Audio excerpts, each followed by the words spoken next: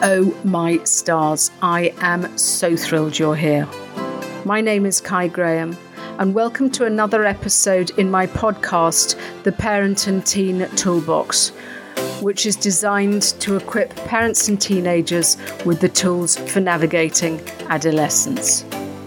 I've been in the trenches of parenting, and now I'm on a mission to help parents support their teenagers so that together we can build a mentally healthier and happier generation of young people.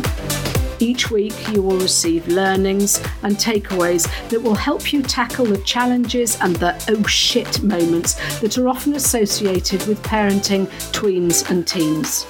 I have your back, and I'm glad you're here.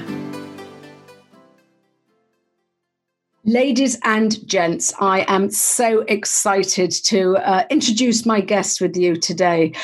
We have the lovely Tia Fagan. So let me just tell you a little bit about her. Tia is a conscious parent coach, and as a mother of twin daughters who are now in college, she has experienced each developmental stage of parenting children. Snap, I'm right with you on that one, Tia. Oh, yeah. Tia's passion is helping parents strengthen relationships to increase connection and improve communication with their family. She really helps parents understand why their kids are behaving the way they are and how to guide and connect and support them to create thriving relationships. Tia absolutely has a gift for showing up without judgment and guiding with support and compassion. So welcome, and it's so lovely to have you here. Thank you.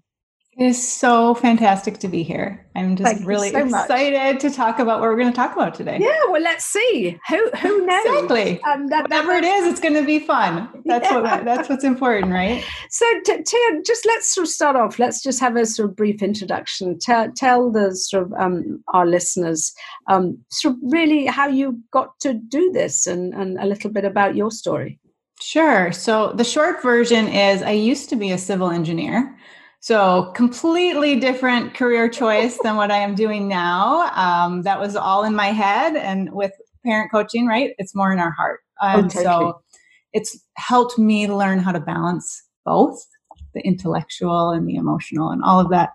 So once my daughters were born, I went to part-time and telecommuted from home. And then over time with twin daughters, every waking moment I was going, and I knew it was not going to work. So I stopped my job and was full-time for a little bit with my kids, and then knew I lost myself in those years, those early years, as many moms do in particular. And as I came up for air when they started going to preschool, I'm like, what do I want to do? I knew I didn't want to go back to engineering, but I didn't know what I wanted to do because I literally had no idea who I was anymore. I just was a mom. And so I dabbled here and there. I did professional organizing. I did some marketing for their Montessori school. And just over time, I realized I'd been reading Eckhart Tolle and all these self-improvement books. And I'm like, okay, I'm reading them, but well, now what? Now what do I do with them? And then I started realizing, oh, you actually have to do stuff with the stuff you read. Yeah. You can't just read it and your life changes. You actually have to take action steps. And so I joined some circle groups and I did an emotional, spiritual, equine assisted program for 3 years, which really up-leveled my connection to my heart and myself and really started peeling back those layers. And then I met Dr. Shefali with her first book, The Conscious Parent. I saw her on Oprah, and it was like the missing puzzle piece for me in my parenting, because I've been reading parenting books all along too, because information, give me information. I want to fix, I want to make everything better. I want to be the best mom. And then I met Dr. Shefali, and it was like, this is the piece. So even though I was doing my own personal growth, I hadn't made the connection to consciously include that in my parenting. Even though it was happening, it wasn't intentional. And then I started taking courses from Dr. Shefali over the years. And it was during her teen course when my daughters were right in that early adolescent phase. And all of a sudden, like, this is what I want to do. Because I knew I wanted to do something to help people realize, like, wow, there's a world outside of once we connect to who we are, changes everything. And it was like, it's parent coaching. I want to help people because my relationship with my children have changed. My relationship with myself, we have deeper connection. We listen, we hear, there's more cooperation. And so now I'm here. It's really funny just listening to your story because it's exactly the same as mine, apart from the fact that the civil engineer bit, but I was in tech. So, and I had exactly, I'm just listening to your path and your journey, and it sounds exactly the same as mine. And sort of coming out the other end, like a little mole out of the tunnel to realize that actually, how wonderful. Aren't we lucky to be able to share with other parents the stuff that we've sort of learned and trained up on? Because when I was going through it, and you probably felt the same, that there wasn't so much sort of information there. Mm-hmm. And when you strike gold and find that information, it's, oh my gosh, I want to share it with everyone else as well, to save them all that digging and that heartache and sort of stuff like that. So exactly, it sounds so familiar. And how lovely, because we're sort of, we've done the left brain and the right brain, and as you rightly say, coming from the heart makes a hell of a lot of difference, doesn't it? Oh, it really does. And you can tell when you're not coming from your heart once you know the difference. Yes. We're still going to fall out of it because we're still human, right? We're still going to make mistakes. But then when we drop back into the heart, it's like, there's the connection. There's the relationship. I think the thing is that when you do it from the heart, and when you sort of realize, and when I say try for it to come naturally, it sort of does and doesn't at the same time. Mm-hmm. But even when you screw up or mess up and you're not too sure where you're heading, when you're sort of doing it slightly more intuitively and with love, it seems to take the pressure off, doesn't it? It does.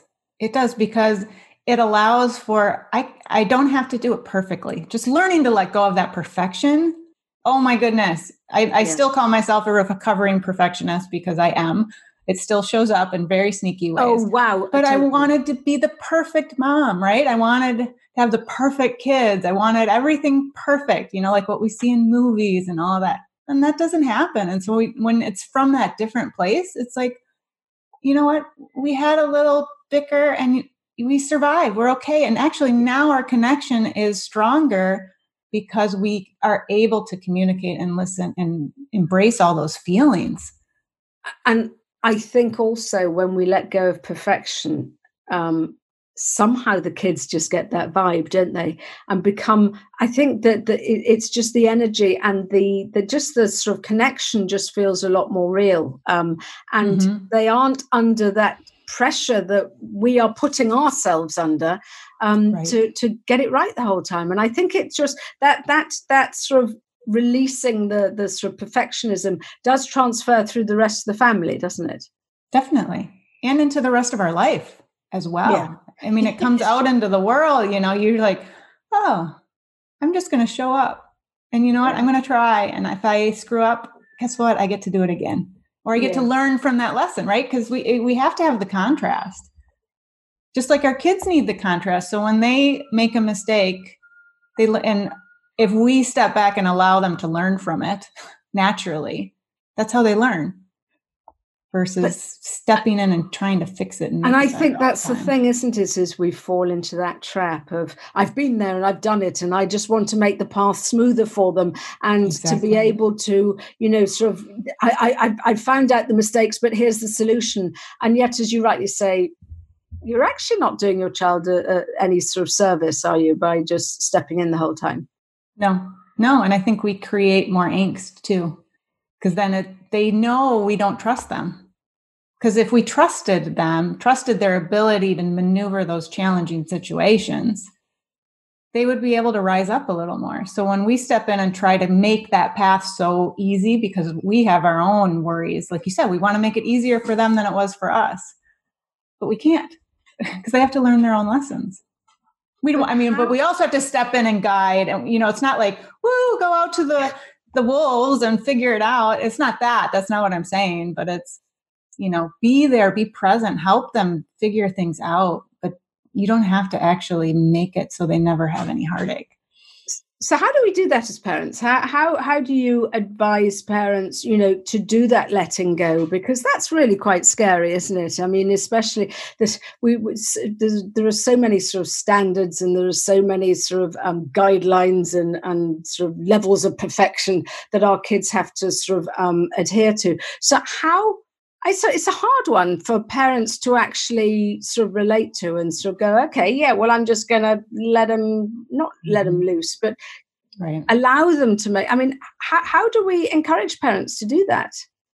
It's a process, and it's not something you just wake up one day and be like, at least not for me. It was very, very painful, very hard, very scary at times, and sometimes not even scary. So if something were to happen, it was like, okay, don't just jump in and help. Just wait a minute. Say, hey, so what happened? What do you think? So the more we can walk alongside them, the better. So how do we let go? I mean, really, it's about tapping into ourselves. Is this a place that is a safe enough environment that they can go out on their own and figure this out? Because obviously you're not going to put them in a race car and put them on a racetrack and just be like, yeah, just go 200 miles per hour. So you have to attune and make that adjustment. And odds are you're not going to be able to go really big to start. So take those little baby steps, even something as simple as, and it sounds so silly. My kids grew up learning how to cook, but a lot of the clients I work with, their kids don't know how to cook and fend for themselves other than grabbing quick snacks. Mm-hmm. So perhaps why don't you make your lunch today? Yeah. And I don't know how many parents have been there and they're at kids in the kitchen and you're just like, oh, I need to stop. Oh, the mess. Oh, you're cutting that wrong, or, whatever it is. But that's kind of a fun place to start, fun, if you can step into the fun of it, because it's a way to let go and learn how to deal with all your want to control and step in, all the fear that's within you, because that's really what stops us. It's more that. You're so right. It's that parenting from fear, isn't it? It is. And we do so much parenting from fear. Yeah. And so I guess, because as soon as you started talking about that, I sort of suddenly realized, actually, for you mentioned cooking. For me, it was, when do I let my kids get on the bus and go to town and meet their friends? And what is the right age? And some people go, oh, well, sort of 9 or 10, and I'm sort of sitting there twitching. And and others are, oh, no, I have to sort of, be in the mall, and I have to be in this sort of shopping centre. Mm-hmm. And so it is, we're all very different, aren't we? And we all have our levels of, be it fear or be it control.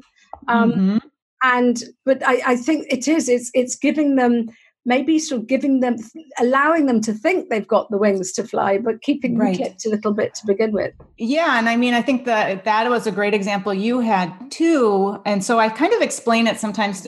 I use it around boundaries, but this also is the letting go piece. It comes hand in hand. So you think of it as a box, right? So if your kid is inside the box and there's walls around this box, so when they're really little, you're not going to go let them run around outside when there's a busy street without you watching.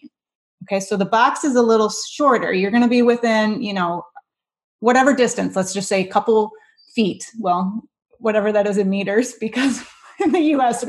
I'm still an imperial girl, so I'm. Oh, are you? Okay. So you figure that comfort zone, and then as they get a little older, I can give them 5 feet. Okay, because I know they're going to listen and they're going to hear, and they understand the danger of the street. So the same thing with going to the stores. It's okay, first we're going to go to the mall together. I'm going to sit on the bench. You're going to go off with your friends. I'm here. Then you want to walk to this side, we walk, but I'm not going to go in the stores with you. And so you talk about, what do you need to be aware of? You don't want to, if there's a guy with a cell phone shining his camera at you, that's a sign. What would you do? Yeah. So you talk through these scenarios, and then eventually those box boundaries get bigger and bigger as they get older, and show that I am able to recognize what's safe, what's not safe. I can go there. And so we are able to let back. So for each parent, it's different. Each child is different. And so recognizing what are those boundaries of the box and how do we expand them. And I encourage parents, obviously safety 100%, that's a different thing.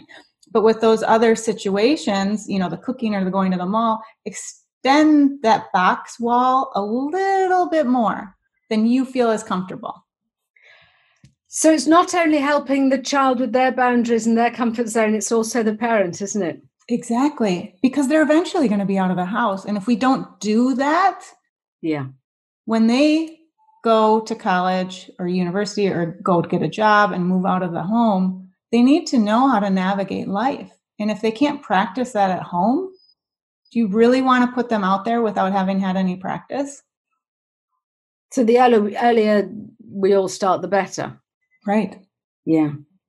But that is fine when kids learn, when they sort of realize, oh, okay, the box is a bit too big, I'm going to step back, or actually, no, I'm doing okay, and I can sort of do with a bit more sort of, lenience or a bit more space. What happens when they go hell for leather and just break the rules, break the curfews, and how do we pull them back without all the punishments, without actually pulling them back too far and sort of undoing a lot of the progress that we've made then? And that is really hard, isn't it? It is so hard. Yeah. Not every kid does that, but when they do, it's usually, we have to recognize what the relationship we have with our child is. So if there's a break in that relationship, a break in the understanding that you can come to me, and let's not be fooling ourselves. Our teenagers are not going to tell us everything in their life. And we just need to accept that, because it's, the parents are like, I want my kid to tell me everything. I'm like, they're not. No matter how fantastic your relationship is, they're not. Yes, I learned that I've got a very good relationship with my kids, and I suddenly realized, I'm only hearing the half of it. So, exactly. Which is probably a good thing. It is. Stuff I don't want to know about. Yeah. And it's developmentally appropriate too. My mom doesn't know everything today. Why would it be any different for our kids? So I checked the relationship, has the connection broken down? Have you been busy? Have you not been present and available for your kid? So they break the curfew, they come home. So we have two choices in that moment, right? We can go, Blaze is going, why weren't you home? What were you doing? A bazillion questions. And what's that going to cause? I mean, if someone does that to you, how do you feel? Yeah, fair. You're going to close right down. Yeah. So that is not the moment. They come home and say, you're late. We'll talk about this tomorrow. So right away, they're safe, they're home, they're alive. Look at the bigger picture. And then the next day, you do need to revisit, because that's what parenting is, right? We don't just bury our head in the sand. We do have to rise up and have these difficult conversations. Yeah. And our kid may be receptive or may not be. And we have to accept that that's what it is. So I encourage parents to get curious. Why were they late? For all we know, they were helping someone who had their car break down. We don't know what happened. There could be a very valid reason. I think we assume the worst, don't we? We always do. At least I know I did. Yeah. No, it was always going to the worst case scenario. And I think the thing is actually remembering that we've had X number of years training these little beings, and they, God willing, have the values, and not always the same values as us, but maybe those that sort of might coincide sort of nicely. So I think the thing is trusting that they are individuals, and it might be done slightly differently, because I do quite like to be in control of many situations. And when you've got especially college age kids, it's hard, because it's hard letting go, but also it's necessary, isn't it? It is. And I think it's remembering, in those curfew moments or whatever, when they break the rules, their brains are still developing. And there's been studies around the brain with teenagers. Thank goodness we have this information now, because previous generations did not have this, right? They thought their brain was fully developed. Adolescents, especially when they're around their friends, won't make the same decisions that they do when they're alone. And so it's an opportunity to meet our child. Let's say they were out doing something they shouldn't be doing. So now it's like, so if you can have that conversation and go, what happened last night? Why were you so late? Be curious. Go, I just am curious. Is there something you want to talk about? And open the door without judgment, without an agenda, because they know when we have an agenda immediately, and they're not going to share. I want to know what happened, who you're with, all that. If we go in there with that energy, they're not going to tell us anything. So if you come in with curiosity and empathy, because we were all teenagers once, right? There's not many people who didn't have at least one moment where they're like, what was I thinking? Oh my word. I mean, I am just so glad I am not a teenager in today's world. Not only from, I would have got myself into a lot of trouble, but from my parents' point of view as well, because, I flip's sake. But I think we are really fortunate. Yes, it's a totally different world from when we grew up. But as you rightly said, we actually know more about the brain now and about the teenage brain. And so we are armed with better knowledge, aren't we? So we can understand that maybe it's not them being tricky. It's maybe not them, all of this is biology, really. And I think when I say it, it sort of feels a bit like a get-out clause, is that your child, if they're being stroppy, if they're being, hormonal, if they're being sort of obstreperous or whatever it is, it's not always just because they're bad. Come on, it is biology, and it is a get-out clause. But I think that's when we can come, as we said earlier, to come from the heart. Right. Because when you're having a hard time as an adult, because we adults have hard days. We have bad parenting days, or stressful work days, and we say something snippy or are rude to our kids. Do we want to be met with that hard energy from someone else? Like, geez, what's your problem? Versus, oh, something else must be going on, or I'm just going to give you a little space right now.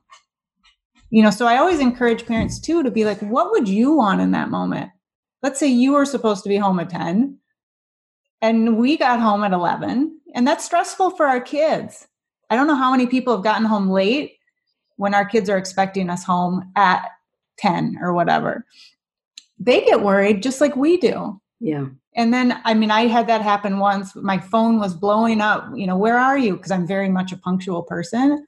My kids, they were so worried I was in a car accident, and I didn't even think twice about it. Yeah. So when they're out with their friends and maybe they're just sitting around at one of their friends' house talking and really into this great conversation and literally just lost track of time. Yeah. Because it happens. It happens to us. And I think that's the thing, because it is the knee-jerk reaction when we are parenting from fear and the what ifs, is that we just blow a head gasket, don't we? And we just get cross. Whereas I guess just putting the pause on the situation, just as you say, how would if I was in this situation, how would I want someone to respond to me?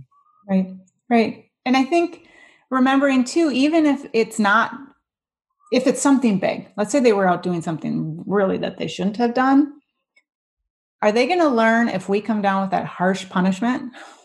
Are they going to learn, or are they going to get defensive and hide and be like, I need to hide this more, be sneakier next time, versus, wow, that must have been hard. Why do you think you did that? Are you going to do it? If you become curious and just supportive, and it doesn't mean that it's like, oh, I'm okay with it, but it happened. So now moving forward, what's the lesson? What could you do differently? How can I support you to make a difference? Does that mean maybe we have you're getting yourself into a situation you're not comfortable with, but don't know how to say no to your friends? Do we have, it's the code text, text me an X and I'll come get you, or I'll call you. Yeah. So start to collaborate and figure out ways. And when our kids, when they screw up and we still accept and love them, that's when they need it the most.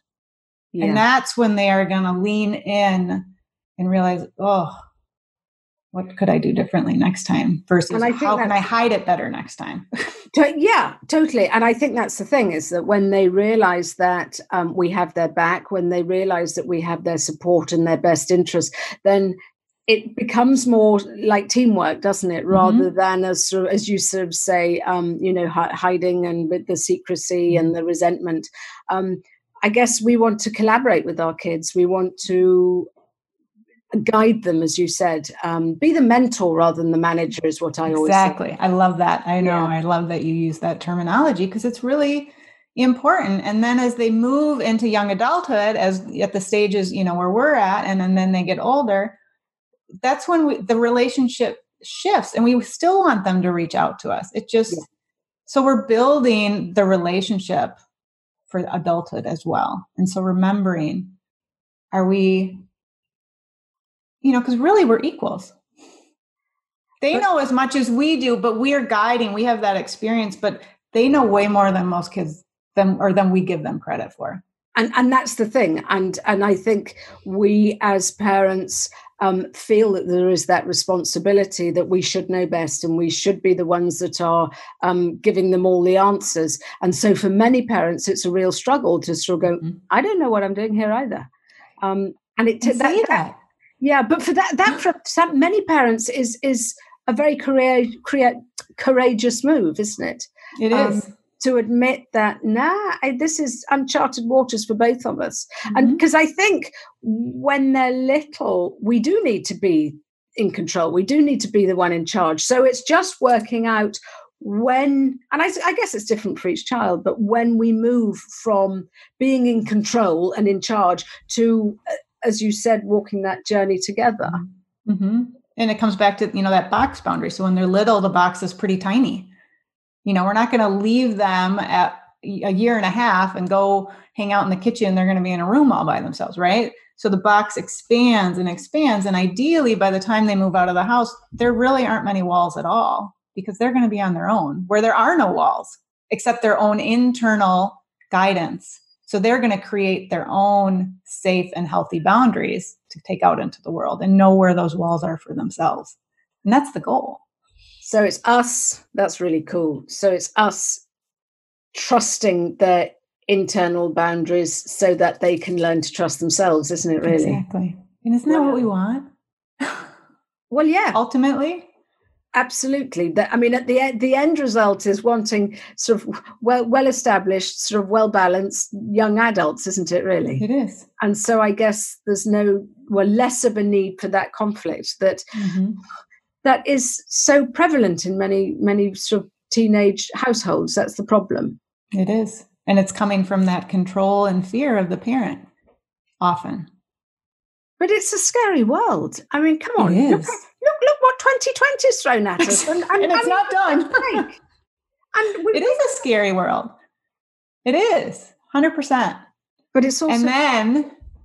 And then do we want our kids to know that they can move through scary things and come out the other side? Yeah, you see, that's it. That's turning it on its head, isn't it? It is. It's how wonderful, actually, God, I hadn't thought of this, how wonderful that our kids are navigating this with us by their sides. Right. So that in a couple of years' time, they will know that that's a fabulous way of looking at it, isn't it? Aren't we blessed to be walking through this with our kids rather than them having flown the nest and going, for flip's sake. Having said that, my kids have flown the nest and they seem to be doing all right, but it's they do need reassurance sometimes, as do we all. Right. I mean, one of my daughters moved into her apartment this last weekend and, she was nervous and, because with everything going on, it's not a normal moving apartments, right? It's different. Energy, Corona, everything. Not knowing is the university going to shut down? Is it going to stay open? What are my roommate choices going to be? And she told, she was thinking about, well, maybe I'll come home, maybe I won't. And then all of a sudden she's like, nope, I need to go. I need to stay here at least 2 nights for sure. Cause they're only a half hour away. She is. And she's like, no, I need to do this. So she felt the worry, felt the fear, feeling all that. It's not gone. It's still there. But she's like, I know I'm going to be okay. Mm-hmm. I know it. Even when it's chaotic outside, because there's protests and stuff going on right now, right outside her window. There's a fire lit on fire with the whole Kenosha shooting recently. I don't know when this is going to air, but there's a lot of unrest in the US right now. There is, well, I mean, sort of everywhere. It's, yes, you're not on your own there. And I think the thing is showing our children, as you said, how to navigate it, and to show them that they have that inner resource, the resilience to be able to cope with all that. And I'm just so proud of her. I'm not surprised. Yeah. And because I guess this is a totally new milestone for her, isn't it? It is. Yeah. It is. There's several new milestones in this realm. And, and it was when she was going to stay, I'm like, okay, by 7:00, I need to know if you're going to stay, because after 7:00 at night, I likely can't come down and get you if it gets really chaotic, because they were shutting streets down. So I'm like, you need to decide. And she's like, I'm going to do it. And I was like, but inside, of course, I'm scared. I'm worried. I'm concerned, so I don't want parents to think we still can feel the fear. We can still feel the worry and the concern for our kids. And we can trust that they're going to make we talked about, if by chance your apartment was set on fire, you're right by the stairwell. You book down that stairwell and you get out, because it's safer to get out of the building. Yeah. And it's not crazy. She'll be fine no matter what. And I trust that, and she knows that. But and this is the thing that we all of us need to remember, is that anxiety is there to teach us, to protect us, to make sure that we are aware of, whatever is going on in our environment. Right. But if we back down too early to those anxieties, then we struggle the next time, because everything just is bigger and more frightening and more scary, isn't it? It is. It is. And we have to lean in. We have to lean into that discomfort. And that's where the resilience comes. Because like you said, if we don't, it gets bigger. So it's not only being sort of curious, I guess, with your child's behavior. It's being curious about your own behavior. Because I was speaking to my mentor, and this was right in the middle. I think it must have been about sort of May, June. And I was sort of telling her about my sort of concerns, and she went, just stop and just feel that. And I went, oh my gosh, I don't know. Oh, no. And she said, no, you have to. Yes. It's acknowledging how you feel and acknowledging what's going on. And then it is actually being comfortable with the discomfort, isn't it? Yeah, exactly. That is a huge part of what I help parents and non-parents alike learn, because until we lean into that discomfort and become comfortable with the uncomfortable, we're going to stay stuck. And we're not going to move through and create the change and the trust and the resilience, because we weren't taught, most of us were not taught how to do that as children, right? Oh, we'd have a big feeling, be like, don't cry, or, oh, I don't want to see you when you're acting like that. You go to your room and shut the door and time out, whatever. I didn't know how to deal with my big feelings. So I shoved them down, just kept pushing. And then eventually, they blow. And that showed up more in parenting. It's amazing what parenting shows you. It's like, oh, I didn't know that part of me existed. It's a big fat mirror, isn't it? It sure is. So we have to be comfortable with our uncomfortable feelings that our kids bring up in us, those worries, those concerns. And then when we can be comfortable with that discomfort, and that, is it in your stomach? Is it in your throat? Where is it showing up in your body? It's all learning how to hold space. So like the kid who comes home after curfew, you sit with that. You don't project it and vomit it out on your kid. You sit with it, allow it to move through your body. And then your child sees you handling your uncomfortable feelings and learns they can do that too, because we can be our witness to their uncomfortable feelings. How do you do that? Is it as simple as just pausing? Is it as simple, or, do you actually feel it physically? Or I do. Yeah. Mm-hmm. And just pause and just think, oh, okay, my heart is going 10 to the dozen. Mm-hmm. My fists are clenched. Yeah. My teeth are, my jaw. Yeah. Okay. Tense. Your tongue's up on the roof of your mouth tighter than anything. Nick takes a grip to take the tongue off the roof of your mouth. Like you said, your fists, So we have to connect to our body. Our body tells us so much if we're willing to listen. So I'll often have times like that pause, and it takes practice. It's a new muscle. It's not going to change overnight. And oftentimes we can only sit with that for a little bit before it's like, oh, no, I can't deal with it anymore. Yeah. And then it'll be a little longer next time, a little longer next time. So one thing parents can do, like if your heart's beating really fast or your stomach is clenching, wherever it is, there's a couple of ways you can learn to move and make peace with that uncomfortableness. So if your heart, put your hand, I'm like, just put your hand on your heart while you're sitting and feel it. So it just immediately, for most people, brings peace and like, oh, I'm here. Because if we're out here and our fists are clenched, we aren't even realizing in our body. And the minute you put your hand on your heart and just kind of feel your hand as you're breathing, it's like, wow, I am here. And I can soften. And then it's like, okay, so if it's your jaw that's really tight, your teeth are clenched, because I do that as well. It's like, okay, soften. Release the tongue from the roof of my mouth. And all this is literally done, to begin with, in a few split seconds, isn't it? It is. It is. And so the beauty of learning how to do this is I have my clients practice it when life is going really great. Oh, okay. Because it's really hard to access in those challenging moments, right? Because we're already in our fight or flight mode because we're in fear or control or whatever. And so I literally will have clients, 3 times a day. I want you to just put your hand on your heart or whatever tool works for them. There's lots of different, because everyone's different. But using this example, so you're eating breakfast, just put your spoon down or your fork down and just for a second, just take 3 breaths. Because then we're creating those neural pathways. So when we are activated, it's going to be easier to remember, right? We can't remember something we haven't practiced before. Totally. And to try to think we can do it in that heightened state, good luck. Well, I think that's really hard. Because as parents, and say if we use the curfew for an example, when we are faced with our late child or whatever, all we want to do is just hit them with a barrage of be it abuse or information or sort of just our feelings and you made me feel this and why did you and you're quite right. So we need to create that habit of knowing, so our brain knows, come on, you've done this before. Exactly. Just hand on heart and just pause for a minute whilst your child even, gets in through the door. But it is. It's just putting that pause, but teaching ourselves how to do it to begin with, isn't it?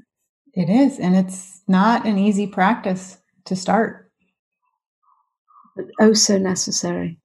Oh, it's life-changing. Yeah. It's life-changing. And that's where meditation really helps, right? Because that helps us create our pause even deeper. Do you meditate? I do. Can you give me some tips on what to do? Because I end up without fail, either falling asleep if I do it at night, or going through my shopping list, or doing my to-do list, or thinking, all right, well, I've forgotten things. How do we slow down? Or is it just, again, compassion and just pause? What? Practice. I mean, I think there's this myth that we meditate and we go to this Zen place and we stay there for 20 minutes. No, I've tried. Absolutely no. We're going to have thoughts. Right. We're going to go through our grocery list. And so it's remembering that meditation is not about finding that Zen moment. Because then we're already searching, right? Like, oh, I did it and I did it wrong because I couldn't turn my thoughts out. So why even bother? Yeah. Meditation is about the thought comes in and then you notice the thought, and the power of meditation is coming back to our breath. Like, oh, there it is. Okay. It's really, I'm going down the rabbit hole of my grocery list and my to-do, but now I'm going to go back and I'm going to notice my breath. Okay. So even if it's literally a half a second, you did it. And then the thought comes right back and it's like, oh, there you are. And then over time, I mean, some days I can just be fairly quiet, and other days there's so much going on in my head. It's like, I can't even have a pause other than that. There's a thought, breathe up, another thought, another, So it's never going to be the same experience every time. And so let go of the Zen place where you're going to go and you're never going to have a thought. It doesn't happen that way. And then as far as when you do it at night at sleep, I mean, it's a great sleep tool. There's nothing wrong with Yes. Yeah. Well, that's it. That's it. I'm pretty good at that bit, but trying to find that Zen and sort of, oh no, I was great. My mind switched off for 10 minutes. I fail miserably. But as you rightly say, I guess it's even just creating the space, isn't it? Exactly. Yeah.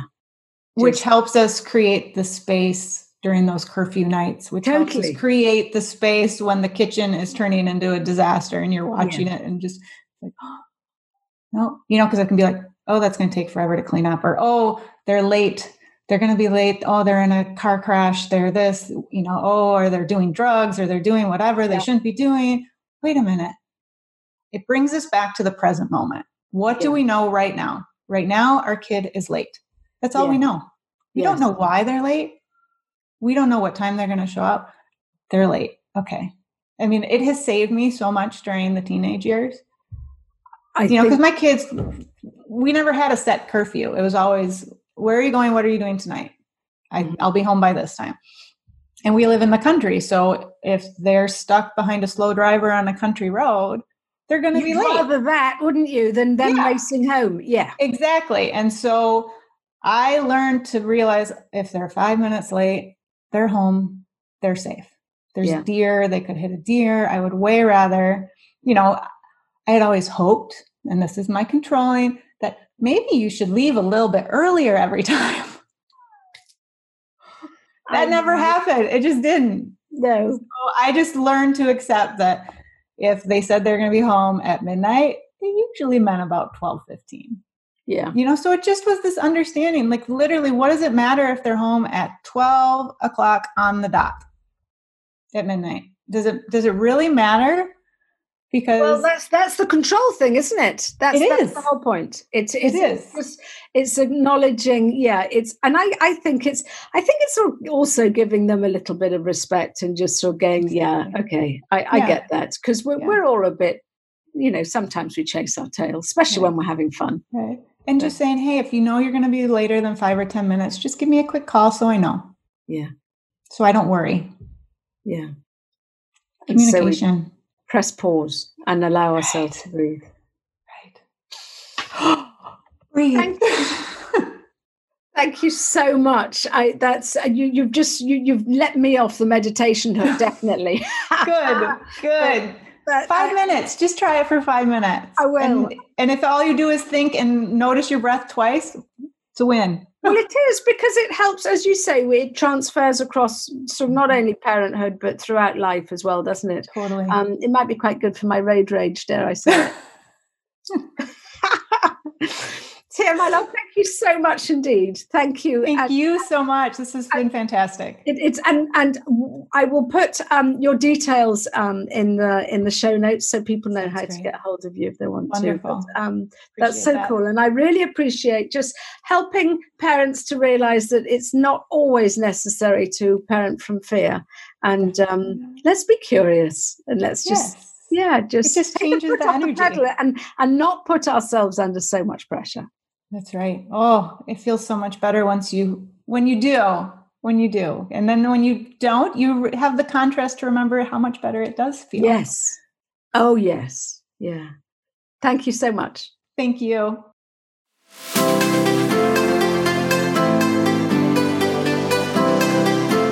Thanks so much for listening to this entire podcast. If you want to help other parents looking for support, then please share this with your friends and family, because if you find this podcast useful, then they will too. So please share via your social media. If you have any parenting questions, then please give me a shout through my email, which is toolbox@kaigraham.com. And I may even use your question as a future podcast episode. If you want to connect, please come and join me on Instagram. Just search for Kai Graham. Also, could you do me a favour, please? Parenting teenagers can feel very confusing and isolating at times, and I believe that it takes a village to raise a child, and we are here to support one another. I'd love it if you would leave a review on iTunes. And a good one, by the way, because when you do, it lets more parents out there know that there is support for them too. Thank you. And as always, this comes with much love.